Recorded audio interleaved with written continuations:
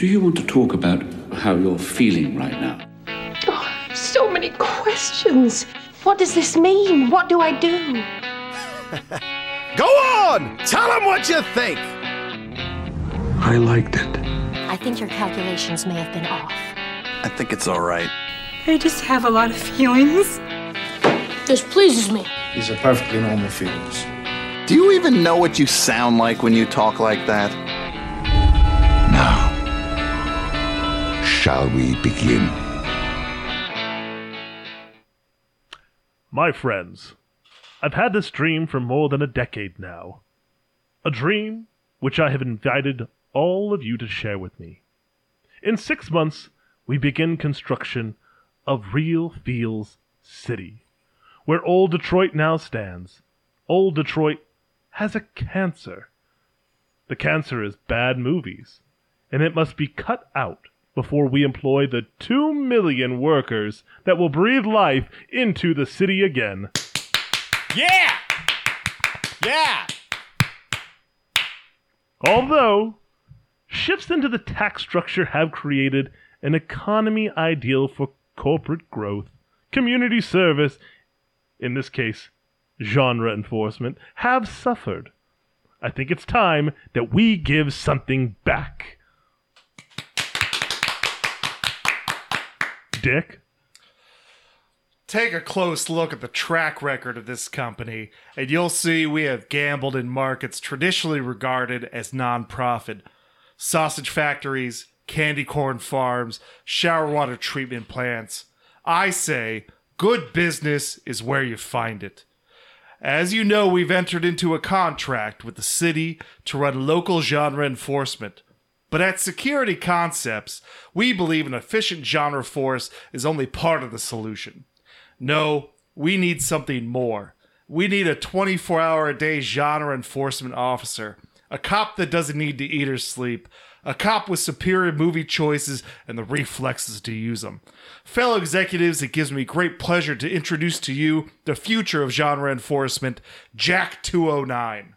The Jack Always Knows Series 209 is a self-sufficient genre enforcement robot. 209 is currently programmed for cyberpunk pacification, but that is only the beginning. After a successful tour of duty in Old Detroit, we expect 209 to become the hot podcasting product for the next decade. Dr. McNamara? We'll need an arrest subject. Mr. Kinney?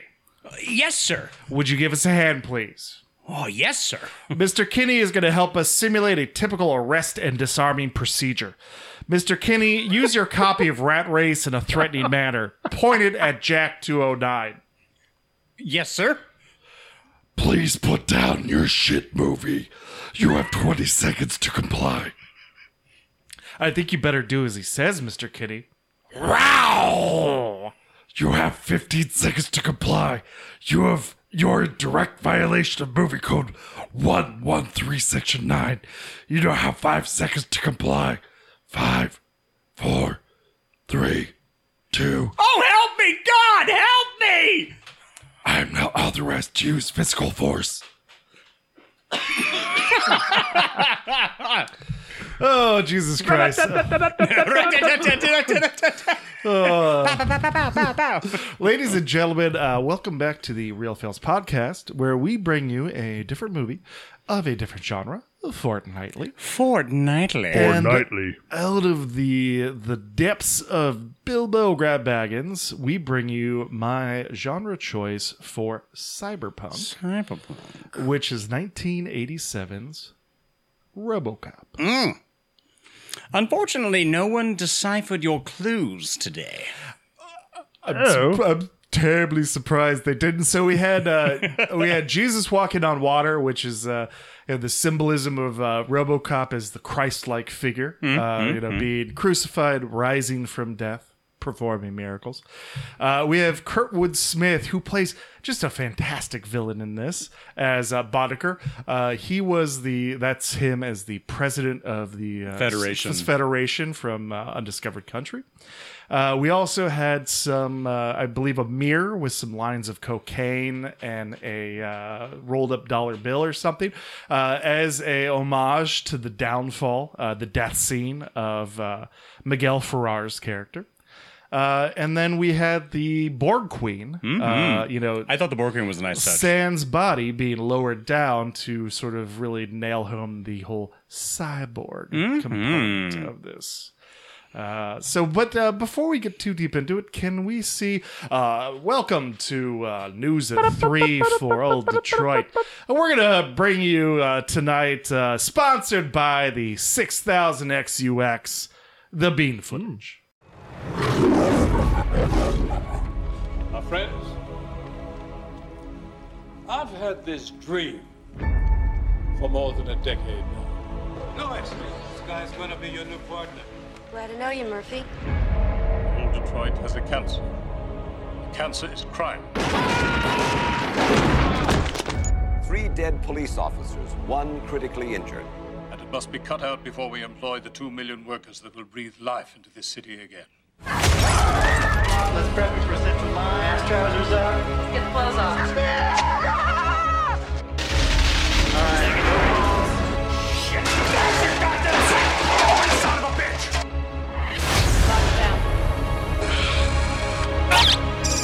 We get the best of both worlds. The fastest reflexes modern technology has to offer, onboard computer-assisted memory, and a lifetime of on-the-street law enforcement.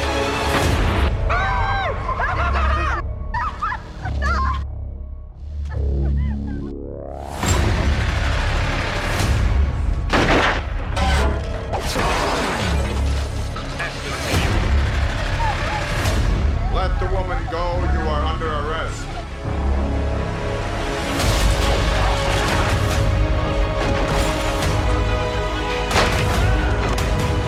Drop it!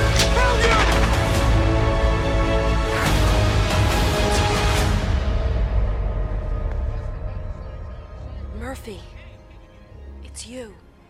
Oh, that was some great Bean Footage, Diana. Folks at home, what did you think? We're Real Feels Podcast, and we don't strike. So, what did you guys think of this movie? Is this something that has been in your wheelhouses? Is this something you've only seen maybe once or twice? Oh no, this is very much a rewatch. I think this might have been like my 7th or 8th time that I've seen RoboCop. It is a true delight, and the more that I was watching it now, I was kind of realizing, like, oh yeah, Paul Verhoeven. We know Paul Verhoeven. We like Paul Verhoeven. This is his second appearance on the Real Feels. Yeah, the first was Nathan's Starship Troopers episode. Would you like to know more? Exactly, and I'm sure all of us are big fans of like Total Recall, and even the special effects artists for this movie, who was designing the suit, worked on 1982's The Thing, Blade Runner, and Blade Runner as well. Yeah, see, so we have quite a few people coming back, and no computer generated. Spend no expense. Stop motion entertainment for Ed 209. Which I thought was really cool. Oh yeah, it is like where like the gears are spinning on the back. There's a lot going on there, and then just the overarching gore that the director, Paul Verhoeven, said was essential to bring this out as more comedic by going over the top with really every aspect of the gore. And that, I think, is we're introduced that by the scene that we just parodied. I mean, the theatrical cut, is much different. The cut that I watched... as well as the made-for-TV. Well, no, the cut that I watched was the director's cut, which when the poor Mr. Keeney gets shot several times and then collapses into the model of Delta City. That's where it cuts away in the original theatrical cut. But in the more modern versions, and one of the reasons it was sent back with an X rating was the robot continuing just to blast away in the squibs full of spaghetti squash and marinara sauce. Full of blood. Just going all over more the place. More blood. It's to the irony that they spent so much time trying to send it back. Nope, too violent. Nope, send it back. Too violent. That nowadays, the only cut you will see is the violent one. And it's fun to, like, again, look, and I know our track record, you know, with the director so far with loving Starship Troopers, and he does love intertwining characters into some type of a romance, which I know originally he wanted to have a sex scene between Murphy and Lewis, and it's like we're talking pre-RoboCop Murphy, right? No, I hope not. Or else we're edging into Fisto the Love Bot territory. No, I mean he wanted them to have some type of a relationship, you know, obviously before he had got blown up and, you know, made into a cyborg, and then like they're like, no, we're not going to do that. But I mean, even when he had gotten the original script, he read the first page, threw it away, and it was almost like a Stephen King moment when Stephen King had his original book of Carrie, and he finished Nancy Allen, who got her acting start as Carrie, and Lewis, and he threw it away. He threw it away because he thought like his first draft of Carrie was just trash and garbage. And thankfully, his wife, who is also his editor and, you know, goes over all of his work, no, you're keeping this, picked it up out of the trash and told him, like, what are you doing? Like, no, this is not. Sit down and listen. Let's go through this. And the same thing for the director. She went through and, like, finally convinced him, like, this script is actually good for you. It actually has a lot of thematic elements that you're going to enjoy. It goes along with some of the messages you want to deliver. Now, he wanted a rewrite, but then he finally realized that the original script was far better than what he was originally going to have a rewrite for. And much like Starship Troopers, this is not your normal, you know, action flick. It's a satire one. It is, and they touch on corporate greed, corporate overreach, and the dangers of privatization for public services. Over-militarized police. Militarized police. They also touch on some religious aspects, such as, you know, the idea that Peter Weller's character Murphy is crucified when he's executed grotesquely by Boddicker, which is an amazing scene with amazing special effects. And then he is resurrected as RoboCop. He even walks on water during one of the last scenes, rescuing damsels in distress.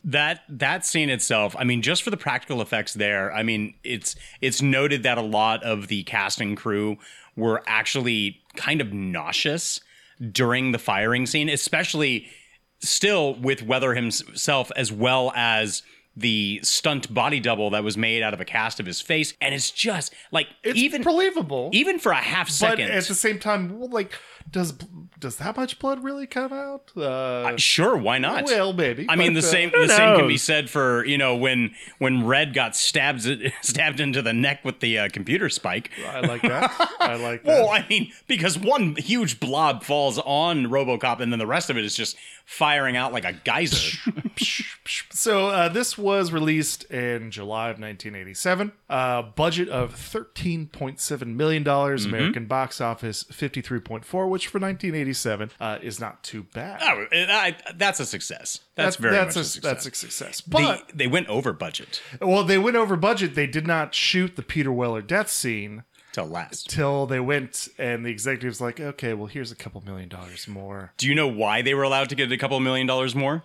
I don't so know. The contract for the agreed upon budget of the film was actually never signed. It was a clerical error. So they were basically coming back going like, we need more money. We're not giving you more money. I don't know. You never agreed upon a cost. So we have a fantastic cast. Of course, Peter Weller playing the titular role. Miguel Ferrer, who is love him. Yeah, he sings to me best in. Well, he plays an amazing asshole executive in this. But one of my favorite roles is Hot Shots Part Duh for him. Nancy Allen, we already talked about. Kurtwood Smith, this was his first sort of big foray into the silver screen. He had done a lot of...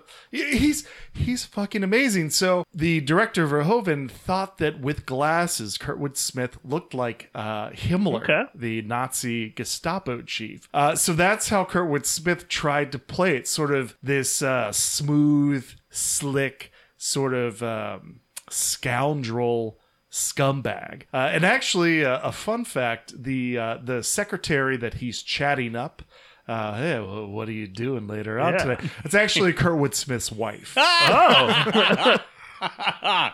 And then we've got Ronnie Cox as Dick Jones. Ronnie Cox usually always plays the good guy. And he was cast as Dick Jones, the scumbag executive in this one. And he said in an interview that by far being the bad guy is 10 times more fun than ever being the good guy. Good for you, Ronnie Cox. So Paul McCrane, who plays the balding kind of redhead guy, the toxic Avenger, if you will. So he, I think, quite often gets... That's a great scene. That's a great scene. It is. Which also is one of the reasons why it was sent back to try and say, like, we should cut this out. We need it to be R, not X. He's like, repeatedly, I think, cast as this repeated henchman role number 3. of, like, no, not like henchmen, but like people with... Like just this like attitude. He plays a guy that you don't mind something bad happening to because he's just such a dick, but he's good at it. He's a dick in this. He was a dick when he was cast in ER, when it was 1987's The Blob remake.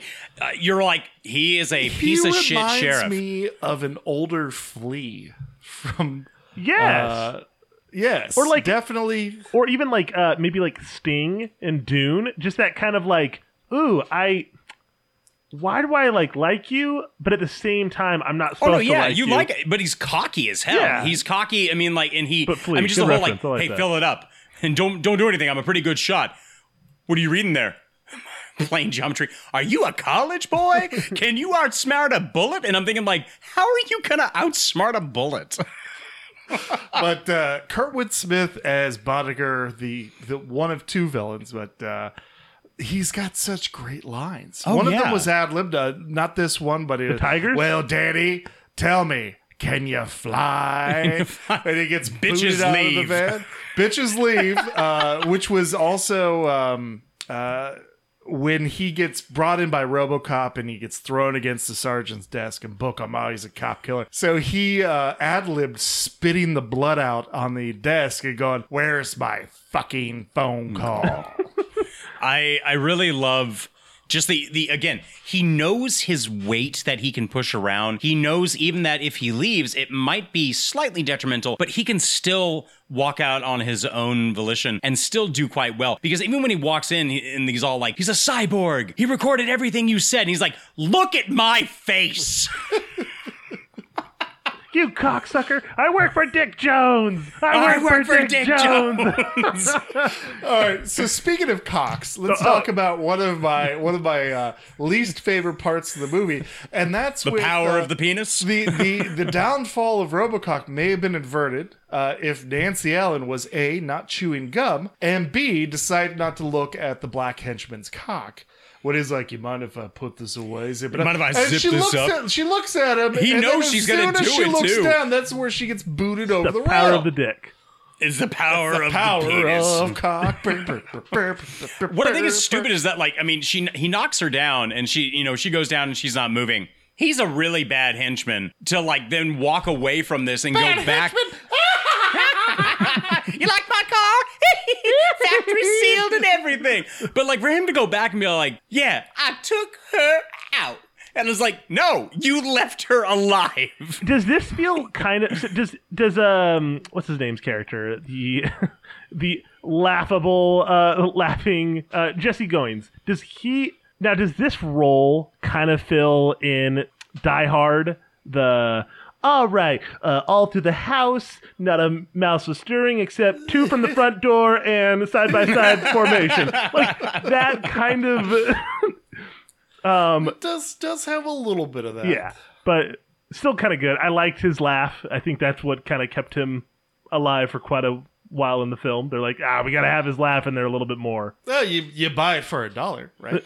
That's, I mean, jeez. He's so fun. And I mean, it's obviously a spin on like Martin and Rowan's Laugh-In. And it's just, it's such a hoot. And it's probably, I think, the most quotable thing from the movie, aside from, you know, Dead or Alive, You're Coming With Me. I mean, just the whole, it's weird because it seems that, I mean, it's repetitive enough because it keeps to the nature of what those style of sitcoms were, or those like Laugh-In shows. But for them to just be repeating various scenes and he just keeps repeating the same line, it worked its own magic. And he was supposed to be an American version of a more over-the-top Benny Hill. Yeah. I think it worked well. It's like, yeah, it's good. It's a birthday present from me. Well, how about I have you both? We've had our shots. Now, something that bothers me is what happened? Jesus. And then someone will be on the side of the stage and they'll throw some water and I'll say, what happened? It'll be great. Yeah. So the first time RoboCop makes an appearance in public to stop crime is when he stops the robbery of the convenience store. Oh no, yeah, that's right. Which is actually the robber is the stunt coordinator for the film. In that. Fuck me. Now, when he's like, open the safe, old man, and he's like, we ain't got no safe. Now, did he drink all of those beers? And do they set up like all the beers every single day? Not the end of the shift until I've covered this safe with beer cans. Where's the stock boy who's setting up all those beer cans every single morning when they put in all of their money from the day in the safe? I like it. It's funny. The take for him to leave apparently took 50 tries because the rubber gloves made it damn near impossible for him to catch those keys. It's like, give him a car. Thank you. Well, and apparently that suit was hellish to wear. Oh, yeah. Where Peter Weller was sweating out 3 pounds a day of water. Just moisture. So they finally had to install like a micro AC unit into it to keep that suit. Cool. The other ones, the stunt double suits. The suit itself was the most expensive aspect of the entire film.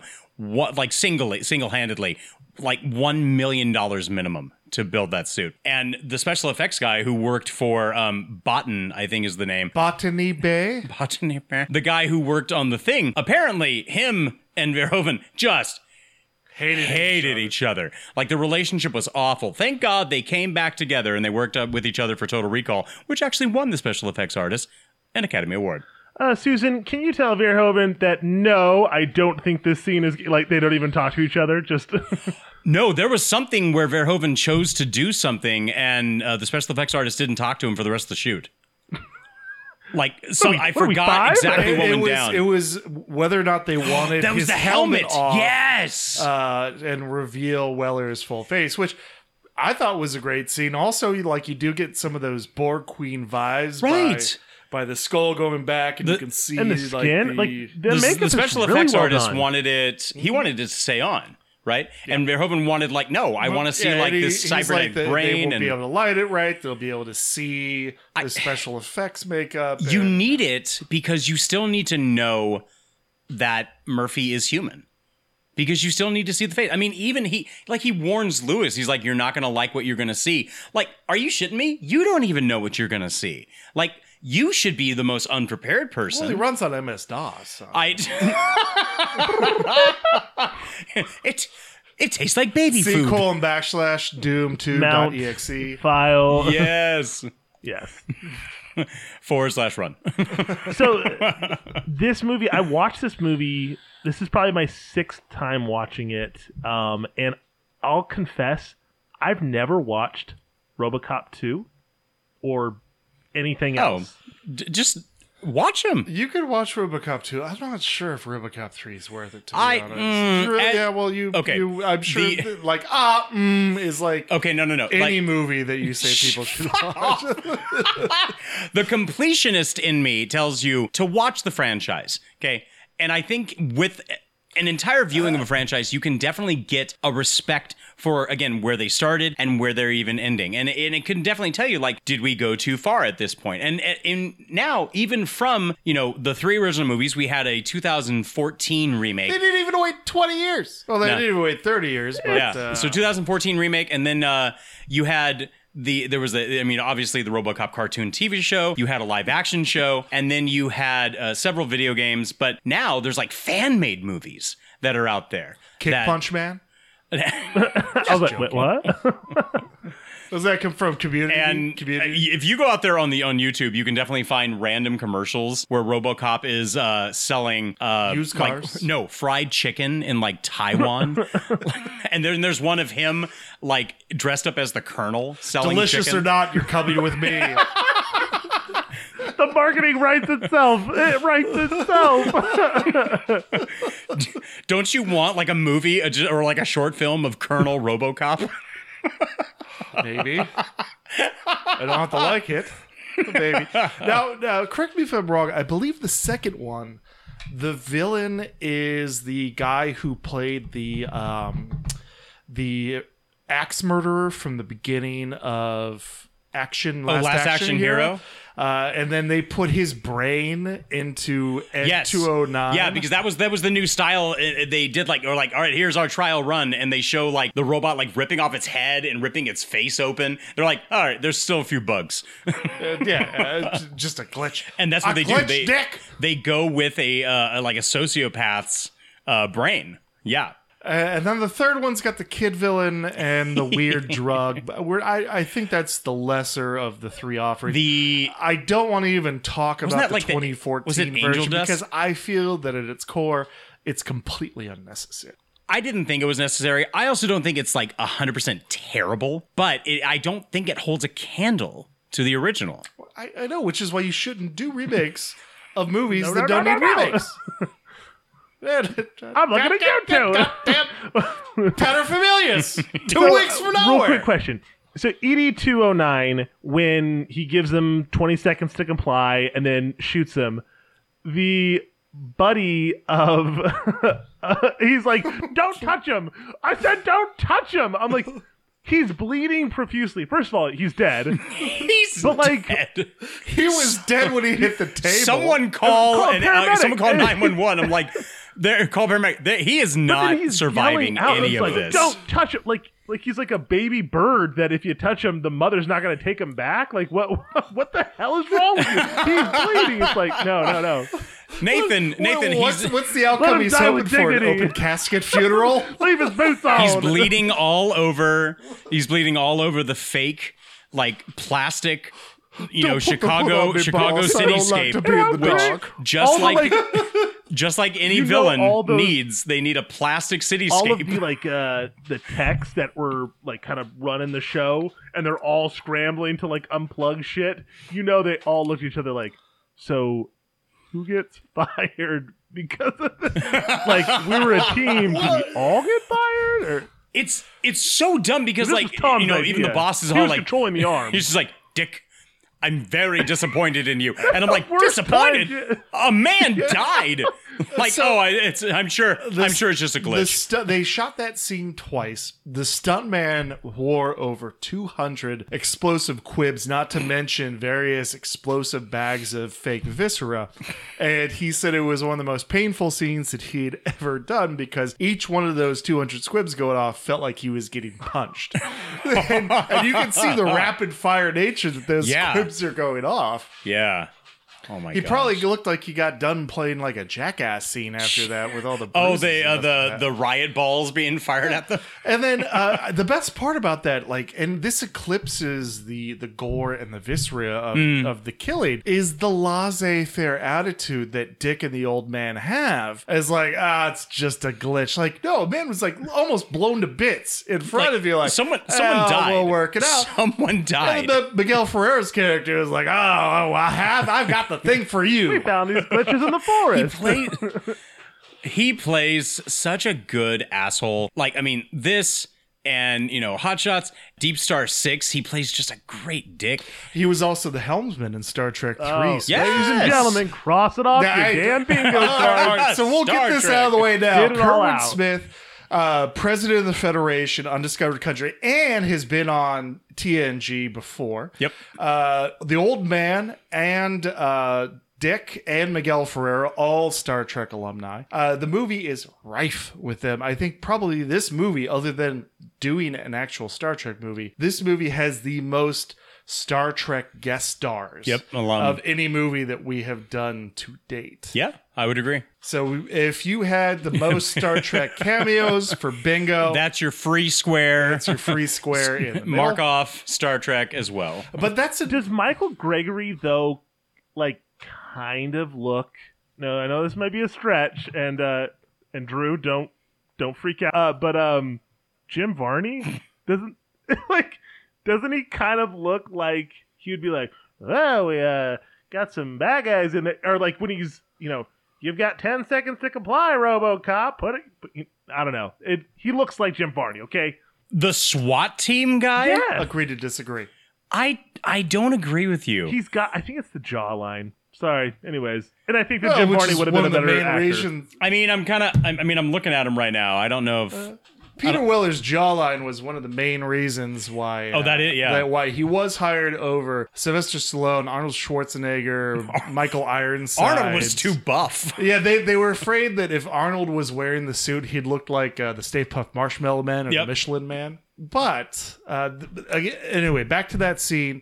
But that's a key part that I think a lot of people miss when they do their watch through is when Miguel Ferrera's character says, we've been placing candidates, and within 90 days. So they've been moving cops from outlying areas into like more dangerous areas so that they will get killed, so that they will get a candidate. Yep. Which I think most people on their first watch through may not pick that little tidbit up. And it's an important tidbit. And it's weird how, like, as soon as this glitch happens in the boardroom, the old man tells him, he's like, you're going to lose us $50 million in, like, interest or, like, late costs? Is it interest? Bank fees or interest. But, it was something where, like, just because it's going to be late and delayed, it's going to cost $50 million. And then in comes...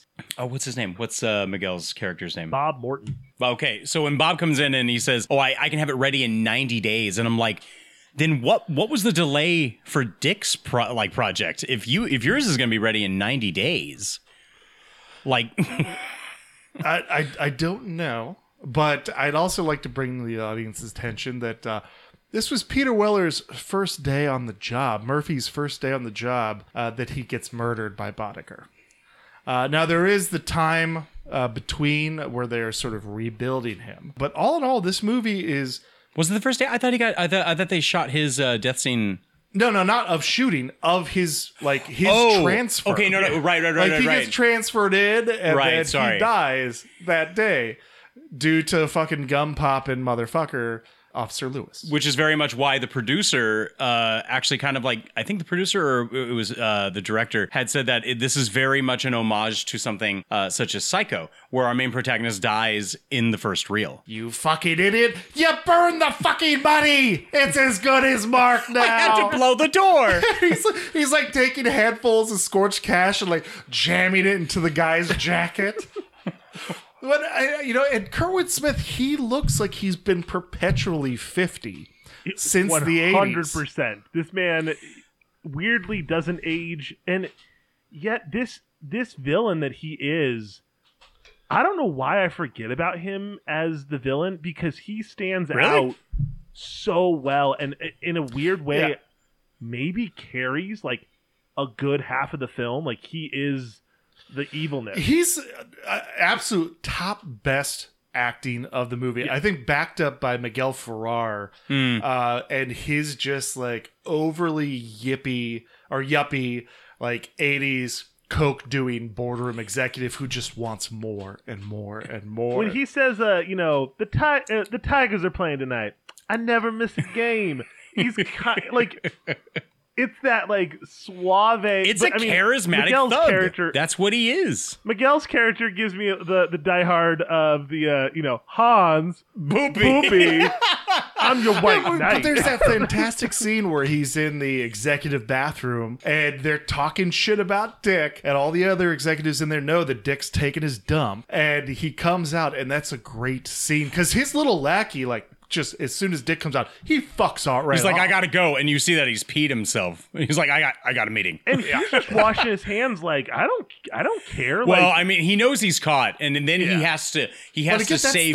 mentality, right? The face saving, and I have done no wrong. Right. Fuck you. Was anyone else thoroughly convinced, like on their first time watching, that when he reaches over and he starts like gracefully caressing the side of his head, and before he tells him like you fucked up, like who thought they were gonna kiss? Just a little bit.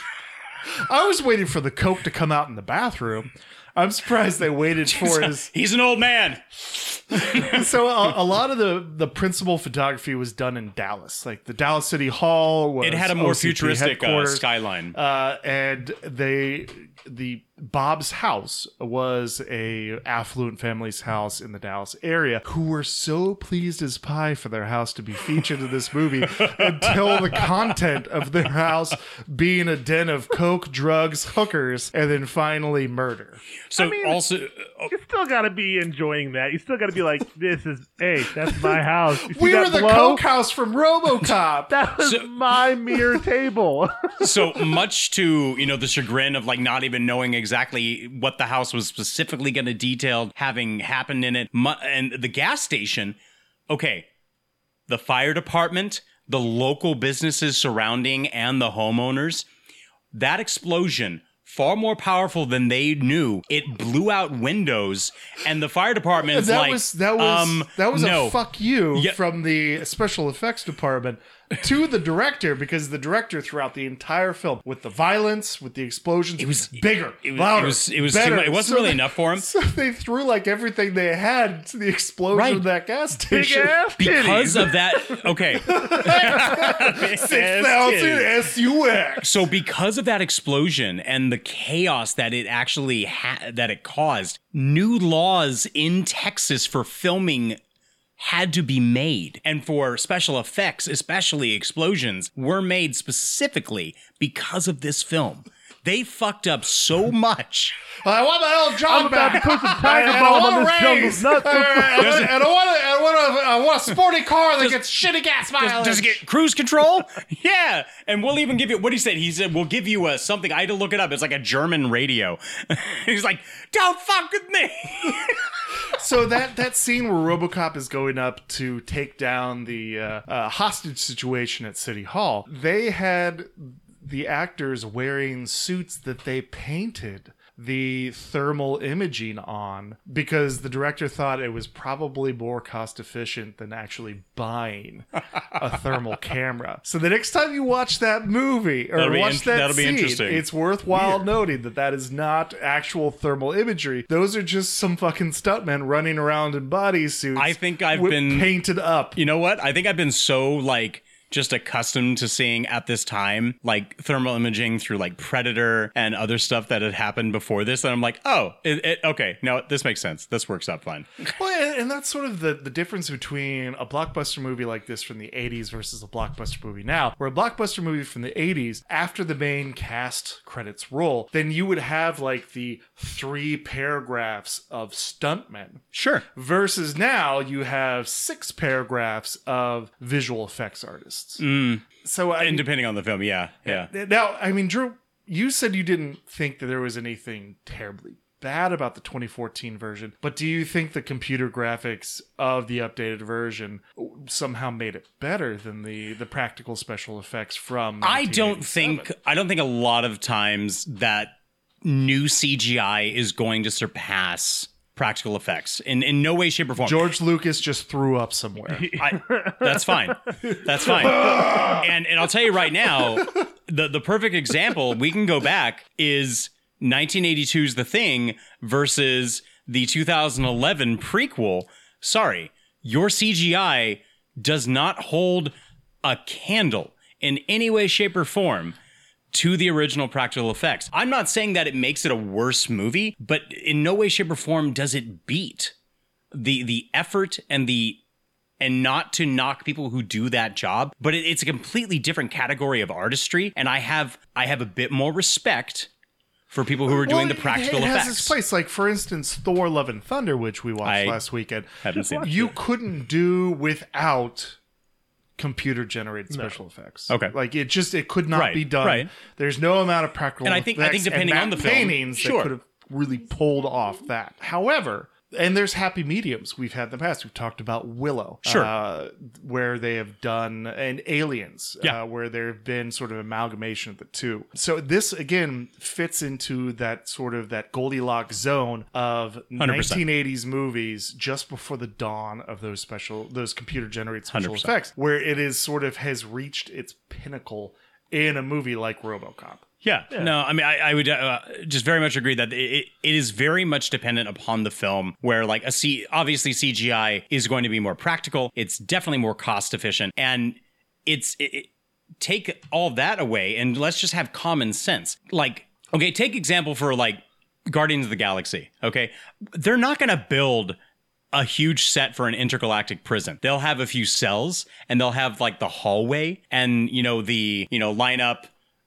Turn to the side, and back that's again. The trade-off where you can expand the set, because when you look at RoboCop on the surface, it's a very small movie. There are scenes from the police station, the boardroom, and then like a couple convenience stores, some streets, and an old chemical or steelworks factory. That's it as far as the setting, and that's what they use to work and make, I think, a pretty good story. And it's over a lot quicker than I think. It's not quite 2 hours long, but it seems like the movie is sort of at its finale by the time you sort of look up. But it's still a good, I mean, it's one of those movies where once you finish it, you can really give the full kind of scope of it and go, that was good.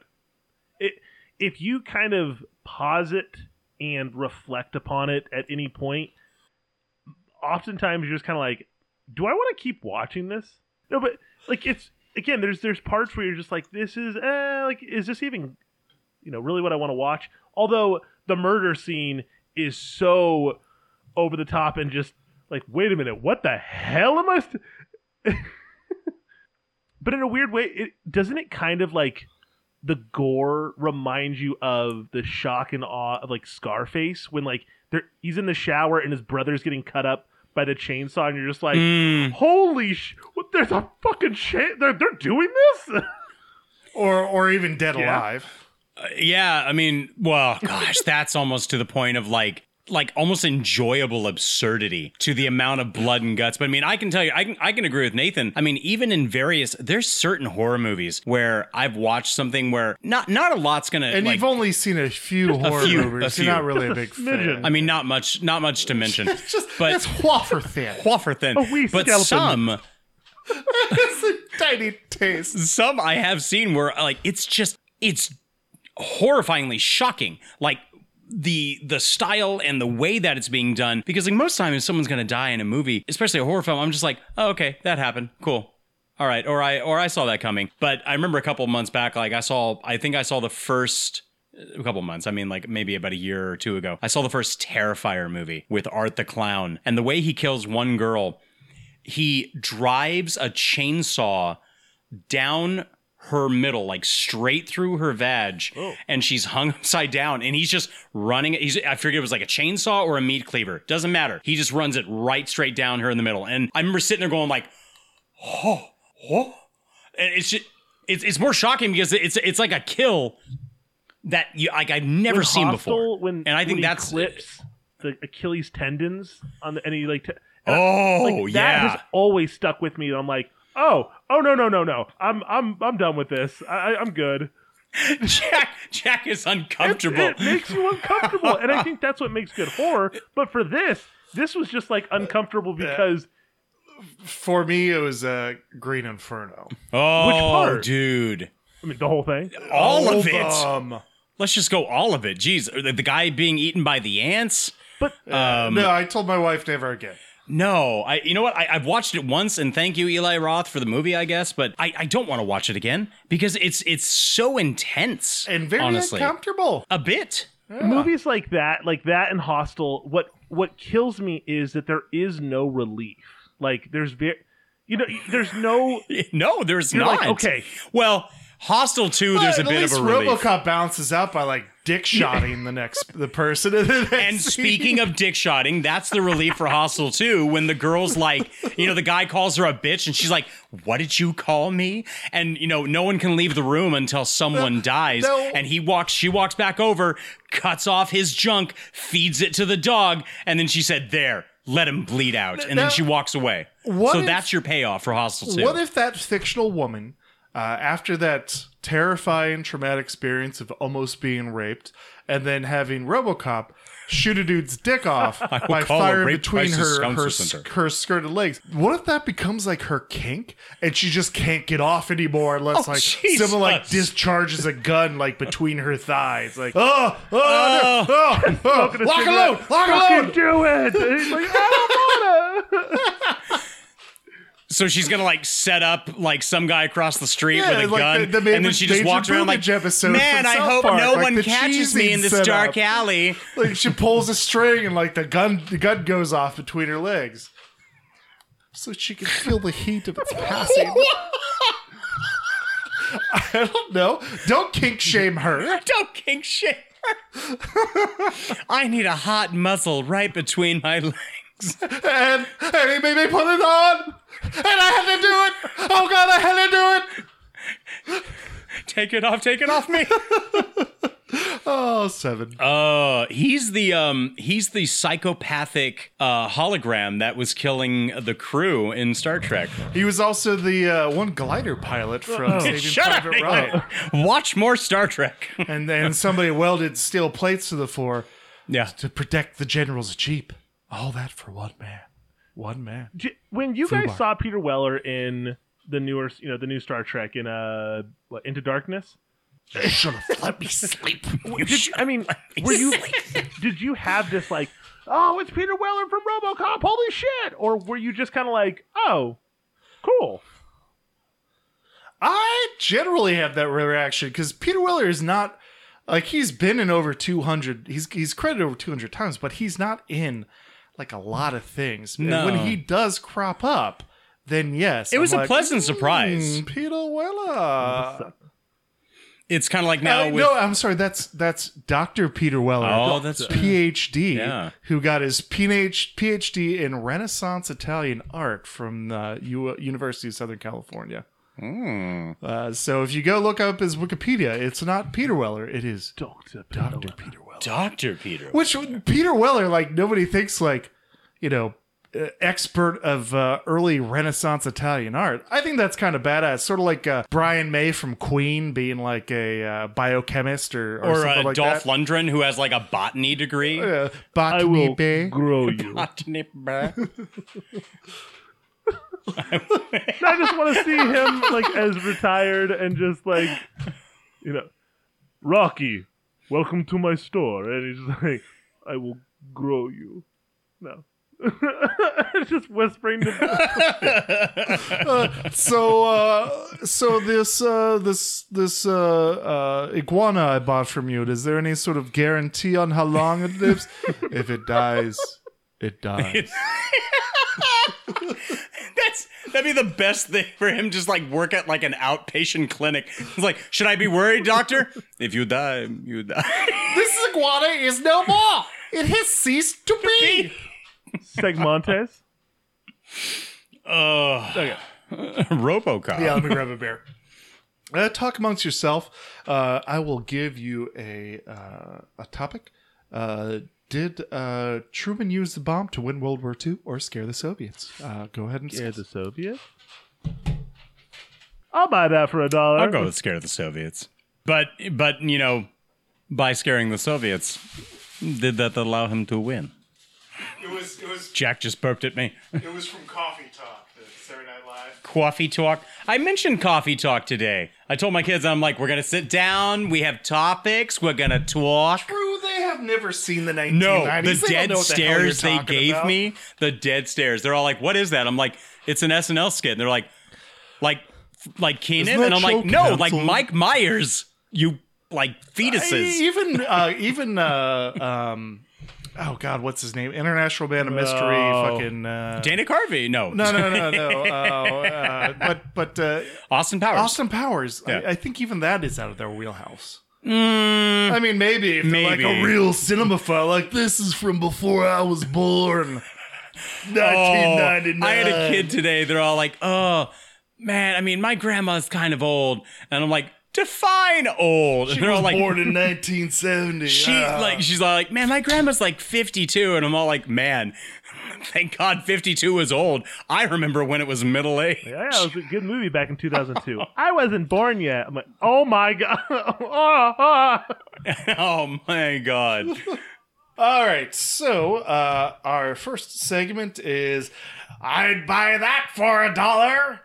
RoboCop was a bit of a cultural phenomenon when it came out. While I didn't see the movie until sometime later in the mid-90s, I would nevertheless had a RoboCop action figure and played the NES RoboCop video game, which the title screen before you hit start, there's a very bad dub of going, "Come with me, dead or alive." But it's like terrible.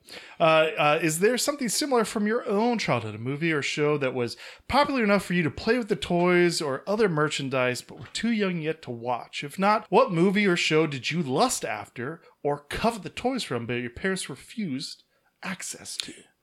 So I'll take this off real quick because it's going to be short and sweet. I did not want to obviously repeat The Simpsons again. Simpsons did it. Simpsons did it. But it takes me back to my old days of Video City here in Baco, when it used to be here, and where the back room, which used to be the adult section, but they turned it into the horror room. And you had to go over this old creaky bridge and you would go inside. I remember always going inside, grabbing Nightmare on Elm Street or Halloween, just these VHS tapes, and coming back out and going to my dad going like, please, I want to watch these. Is today the day? And I would always be like sent back to like go put them back, and by that time going back inside goes, no apprentice this year. Jeez. But going back and putting them inside, it didn't do anything to sway me from not wanting to watch them, because going back inside, I just went to the next row and I just kept looking at more and more and more and more. So there were no toys per se, but there was just the beautiful VHS cover art. And inside there was a fun, and I told the story before, but there was this fun little display that they had made of an old coffin and burnt and broken VHS tapes and a hand coming out of the coffin. Is this why you have bookcases of horror DVDs? Maybe. Are you trying to recapture that magic, Drew? Hey, guess what, Dad? Most of them are horror. Look who's watching these movies now. Yes, they are. Maybe. Oh. Jack has unrooted my deep psychological need. Usually it is sexual feelings about the mother, but for Drew it is the horror movies from Video Cities in the 1990s. No. I'll allow it. Now let's do some cocaine. So for me, the movie or show that I would lust after and covet the toys, boy howdy. So my neighbor Alex Bokitis was allowed anything and everything that he wanted. Sounds like a little bit of jealousy, Nathan. Oh, would you like to talk about that a little more? I would. He had Teenage Mutant Ninja Turtle toys. He had straight up Ghostbuster backpacks. 2 of them. Oh. And the photon trap. You're like, I could have played. The curl pool floaty. Gosh, I wanted them so bad. And at that age, I hadn't watched Ghostbusters. It was just a little bit, not my time. And saw it in theater. Of course, Jack. Of course you did. But not only that, my parents were very religious and were like, no, that's, ghosts and probably demons, and you'll probably go to hell. So, no, we're not watching that.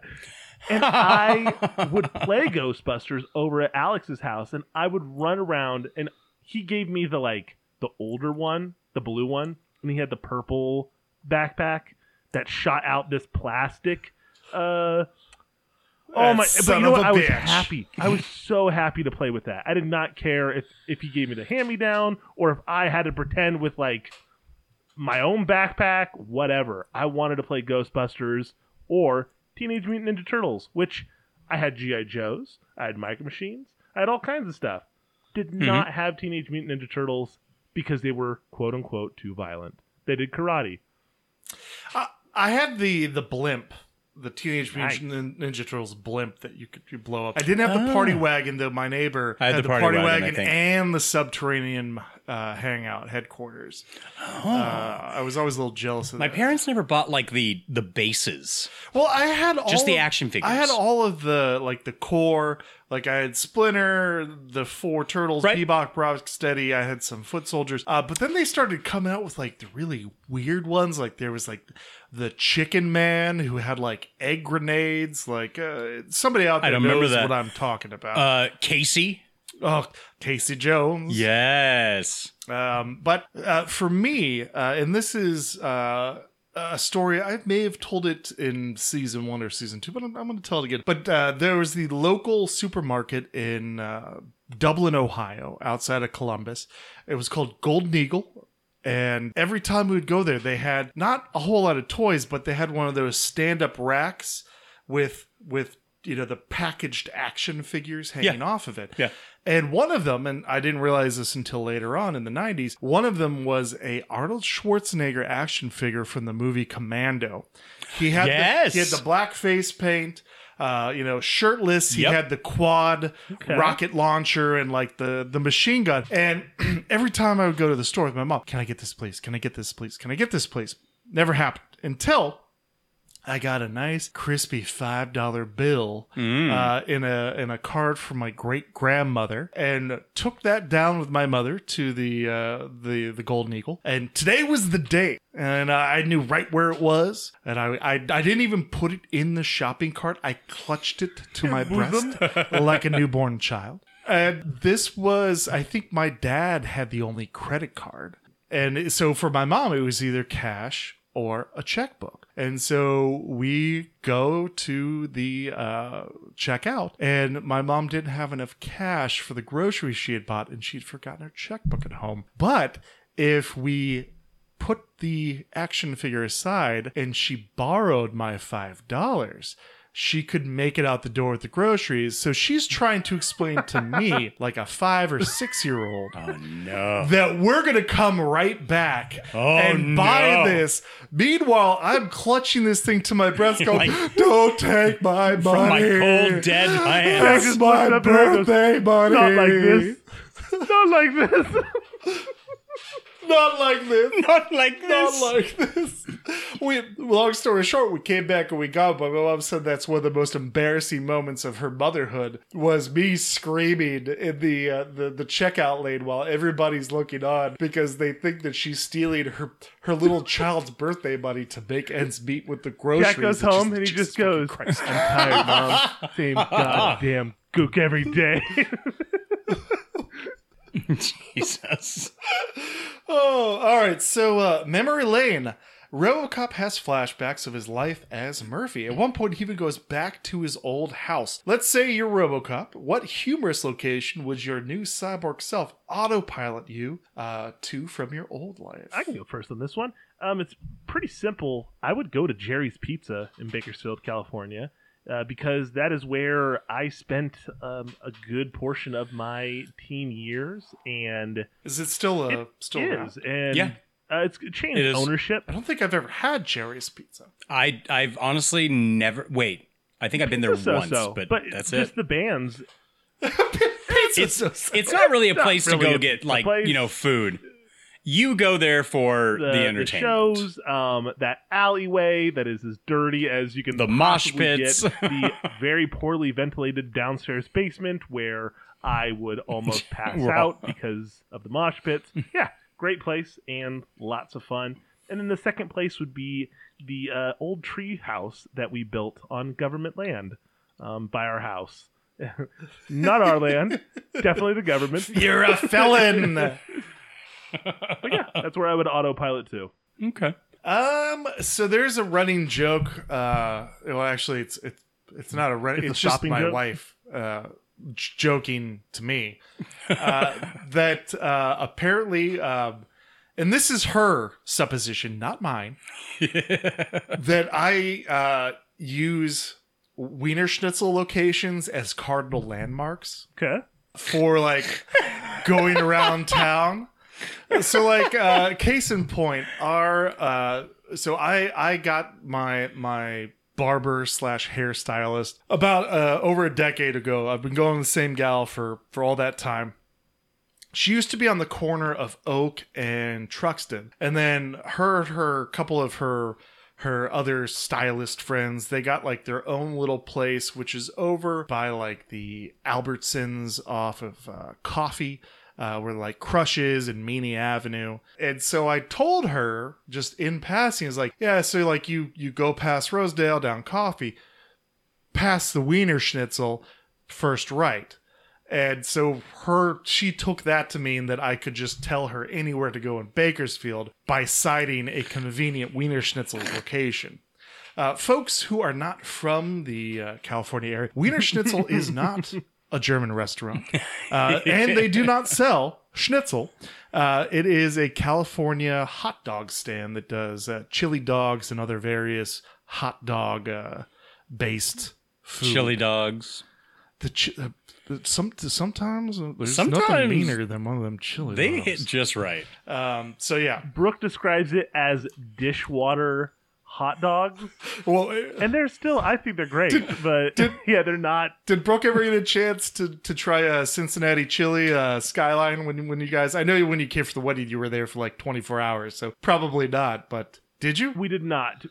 And it's weird. We went to a restaurant there and I had like Chiliano or something that was like, oh, Mexican food. Don't do that in Ohio. And their spin on it. And I was like, oh, this was dumb. This was not the right choice. You go to most restaurants in Ohio, and it's like, oh, I'll just get some chips and salsa. Like that's New York City salsa. New York City, and that's chips out of a bag.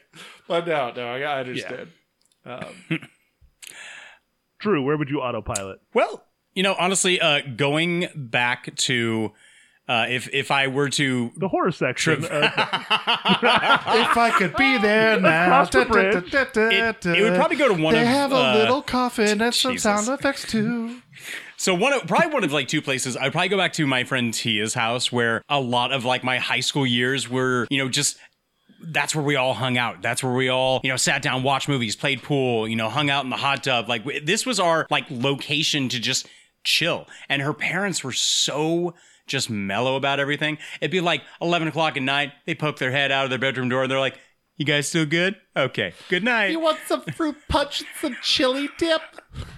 It would either be that or going back to the Empty Space Theater. And even in, retrospect to the Bakersfield Community Theater as well, but the Empty Space Theater, man, just going back in there and I can see like every production of Rocky Horror that I've done with my friends and just again, like the hoot and a half capacity of fun, debauchery, and just a good time until like 3 a.m. with these people. Oh, I like it. Our next segment, not the stairs. If you were Ed 209, what would your fatal weakness be? Now, this is actually a satire of a lot of things in the technological realm that are still going on today. For example, having to pay a subscription fee to access the butt warmers on your new vehicle. BMW, thank you very much for that. Wow. Having to pay a subscription fee for the autopilot on your Tesla. Those are just a few small minor examples, but if you want your multi-million-dollar defense robot to be able to navigate stairs, that might be a little bit extra. Why did the sound that the EDE-209 make, the pig... Would you like to know? I would like to know more. Would you like to know? Because it's actually the sound of pigs being slaughtered. Why? Why the hell would that It's be? literally the sound of pigs having their throats slit. It was just trying to give the robots. It's a real sound. Watch. No. In Search of Tomorrow. No. What I'm saying is watch In Search of Tomorrow, You're the pigs. 80s sci-fi Oh, doc. Pigs. And the special effects artists on there, they're all like, this is what we did, and this is what the sound clip is, and I have to live with that now. Like, that was on there, and I'm like, that is it's sort of like- super fascinating, but man, Pigs that's dark crossed as hell. with a toddler having a tantrum because it's like stopping its legs. And Right. Like, Right. the But yeah, stairs." that's the reason for the sound, Nathan, because it is. Horrible. Okay, so as for, I think I thought of like two things that would definitely be my downfall. One, much like the robot itself, I don't like unsecured heights. Okay, unsecured heights, I'm probably gonna fall. I'm gonna feel uneasy. That's just it. Secondly, balls coming up my face. If you have like a shut up, Jack. Glock, glock, glock, glock, glock. What did Cinderella say when she got to the ball? What? Daddy? Well, what happens when you have balls on your chest? Well, those are chestnuts. Daddy, what about if you have balls on your chin? Oh, hell no, you got a dick in your mouth, bitch. Okay. Ladies and gentlemen, Dr. Dre, The Chronic. Jesus. So, like, I mean, like, if someone throws like a football, a baseball, a basketball, I don't even care if it's like a soft foam Nerf ball. I just, I clench and I flinch up. Jesus. So we're never picking you for our dodgeball team. Dodgeball, Never. I don't know. I was pretty good at dodgeball, though. Maybe it was a different type of like game and mentality, but anything. That's the one where man, balls I don't are know. thrown at your I always face, feel like it's Drew. gonna hit me in the face. So you needed No, you it was needed something to give different. consent. Like yes, you may put your balls near my face. Whereas before it's sort of like, oh, Now, sir, I don't know. Hashtag me too. 4-3 I at don't know. my It was face. something different. Did you say hashtag me too? I did. Fuck off. I don't know. It's different. It's different. Continue. So my weakness, I honestly think, would be silence. Like, I can do silence for a while, but there comes a point where even when we were talking about like hiking and stuff like that, I can listen to nature or just kind of the sound of my own footsteps for a time. But I don't know if it's just the hyperactivity-ness inside of me that's like, I need to be doing something. I'm just going to talk like dead air. I don't like of things, of people even thinking. I'm just kind of like, do you have any other questions? Is there anything I can help you with? Silence kills me. So how it goes over when Brooks, mad getcha. and goes, and I'm just like, we are this close to divorcing if you don't start talking about our issue. Yeah, no. speak to me. You bitch, let's work it out.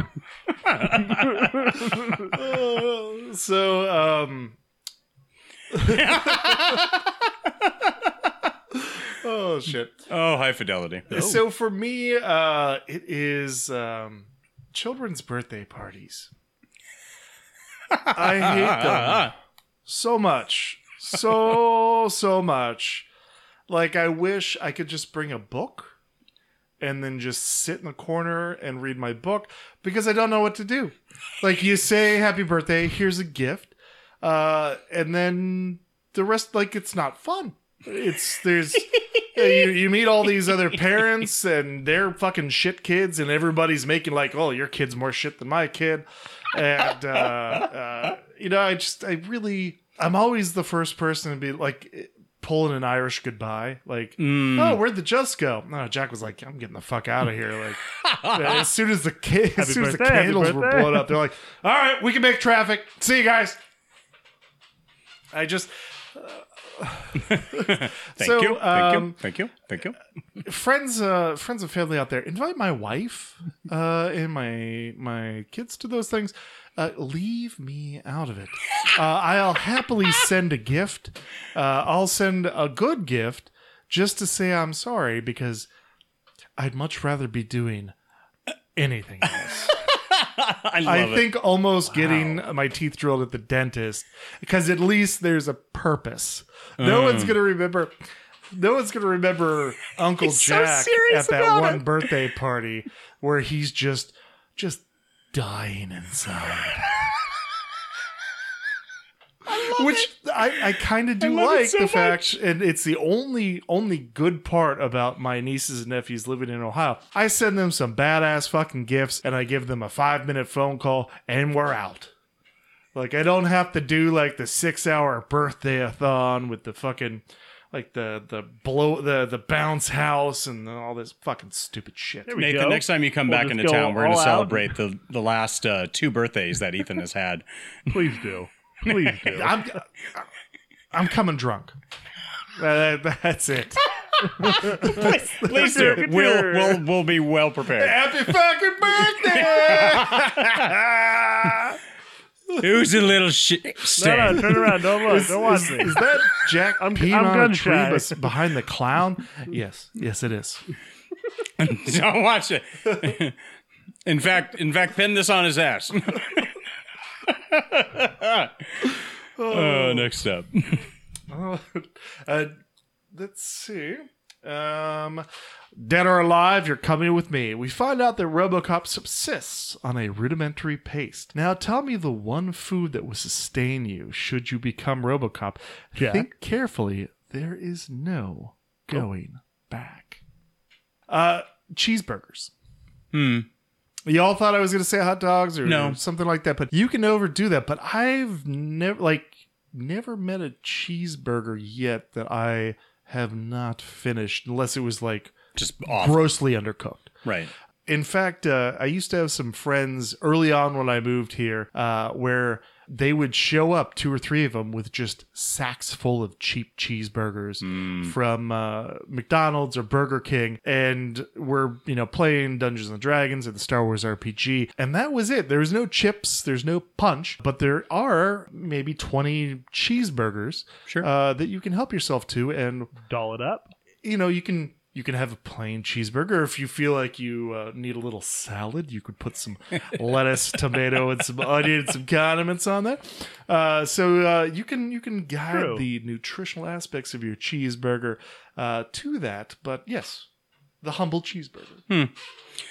I originally was going to go with something like kind of special as nachos.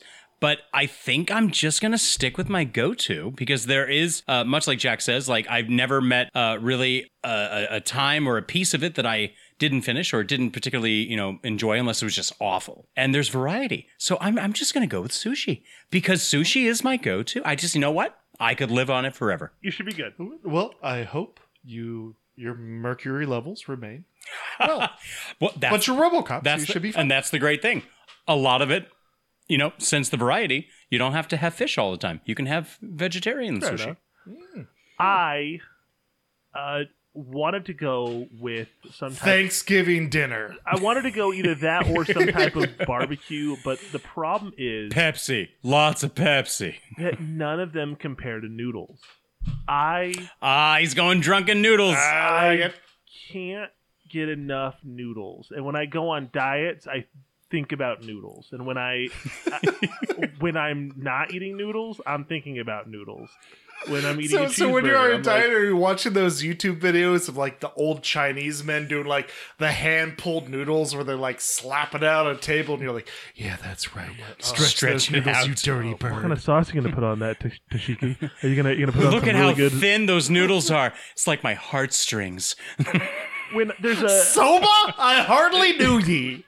When they're doing something about like how the soy, like the us in Japan, like the how they still make authentic ones. I'm like, oh, that's cool. That's cool. Show it on the noodles. Put it on the noodles. No. Put it on the nudes. Can you dip it a little bit? Alfredo sauce, yes, please. On noodles. Like, yeah, I can't get enough of them. I love them. There you go. Hot nudes, cold nudes, even nudes for little girls. Send nudes. Nudes. All right. Well, what would you guys rate 1987's RoboCop? Well, it's going to get a 4 out of 5 of the exposed body parts that Murphy technically lost because he lost everything but his head. I would take 3 out of 4 snorts of Coke before little the old schneef before get lost, bitches. Bitches leave. Well, I never. Are you gonna call me? I think I do 185 out of the 200 squibs that were attached to poor Mr. Keeney when he was brutally murdered by Ed 209.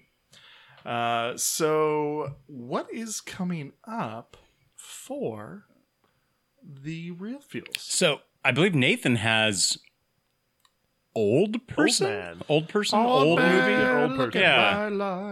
Old person movie.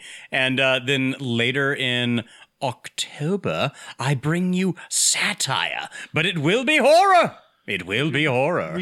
We know. We're aware.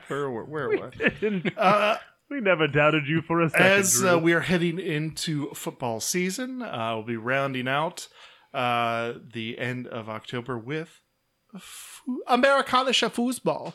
The football. Fußball. So we'll be getting close. Groovy. And the Patreon, are we not slipping that in? I think Drew, you and I may just have to. I think we just need to bite the bullet and we'll just do it. I don't think Cody is going to be available. Yeah. He said because I invited him over for the 24th, right? And he said he's tapped out on vacation days. Right. He'd only be able to make hams. And I think Jack and I can handle that. Not too busy, Nathan, because I know Nathan gets busy. And you abandoned us. We can double that up. I feel like Hamish from Braveheart. Come back, and they're like, "Oh, I'm here for Hams." So like, smash your head with a rock like a worm. Right. So I think we can double up the Patreon with possibly our Grab Baggins episode. That can be a twofer for there. And that's a good celebration. Patreons don't let us train with weapons, so we train with we train with demo reels. I don't know. Oh, Lord of Goshen. Drew, how can people get a hold of us? Oh gosh, well, guys, you can always look us up on Facebook and Instagram. Search for the Real Feels Podcast. You can hit us up on Twitter. We are at Real Feels Pod. Send us an email at realfeelspodcast@gmail.com. And of course, spread the word, tell your friends. You can catch us on any podcatcher. You can also leave a 5-star review on Apple Podcasts. Landing gear. And get us more to the top of the charts. Spread those Real Feels loves. But you can also call the Tooch line. 661-376-0030. We tooch for a living here, Murphy. No, you can't have any coffee right now. So, no listeners out there, to quote Clarence Boddicker, where's my fucking phone call? Give us a call on the Tooch line. Just give us a Tooch. Just a Tooch. I assume no Patreon, we can assume. He wrote a good intro. That was a good intro. I do the intro. You got 4 segments. Not 1, but 2, but 3, but 4. 4 segments. All right. Well, good stuff. Yeah. Guys, thank you for joining us. Be sure to keep an eye out for those Drew's Clues coming up for Nathan's old movie. And we'll catch you next time. And as always, remember, you're the realist. And the feelist. Get out of here, bitches. Dead or alive, you're coming with me.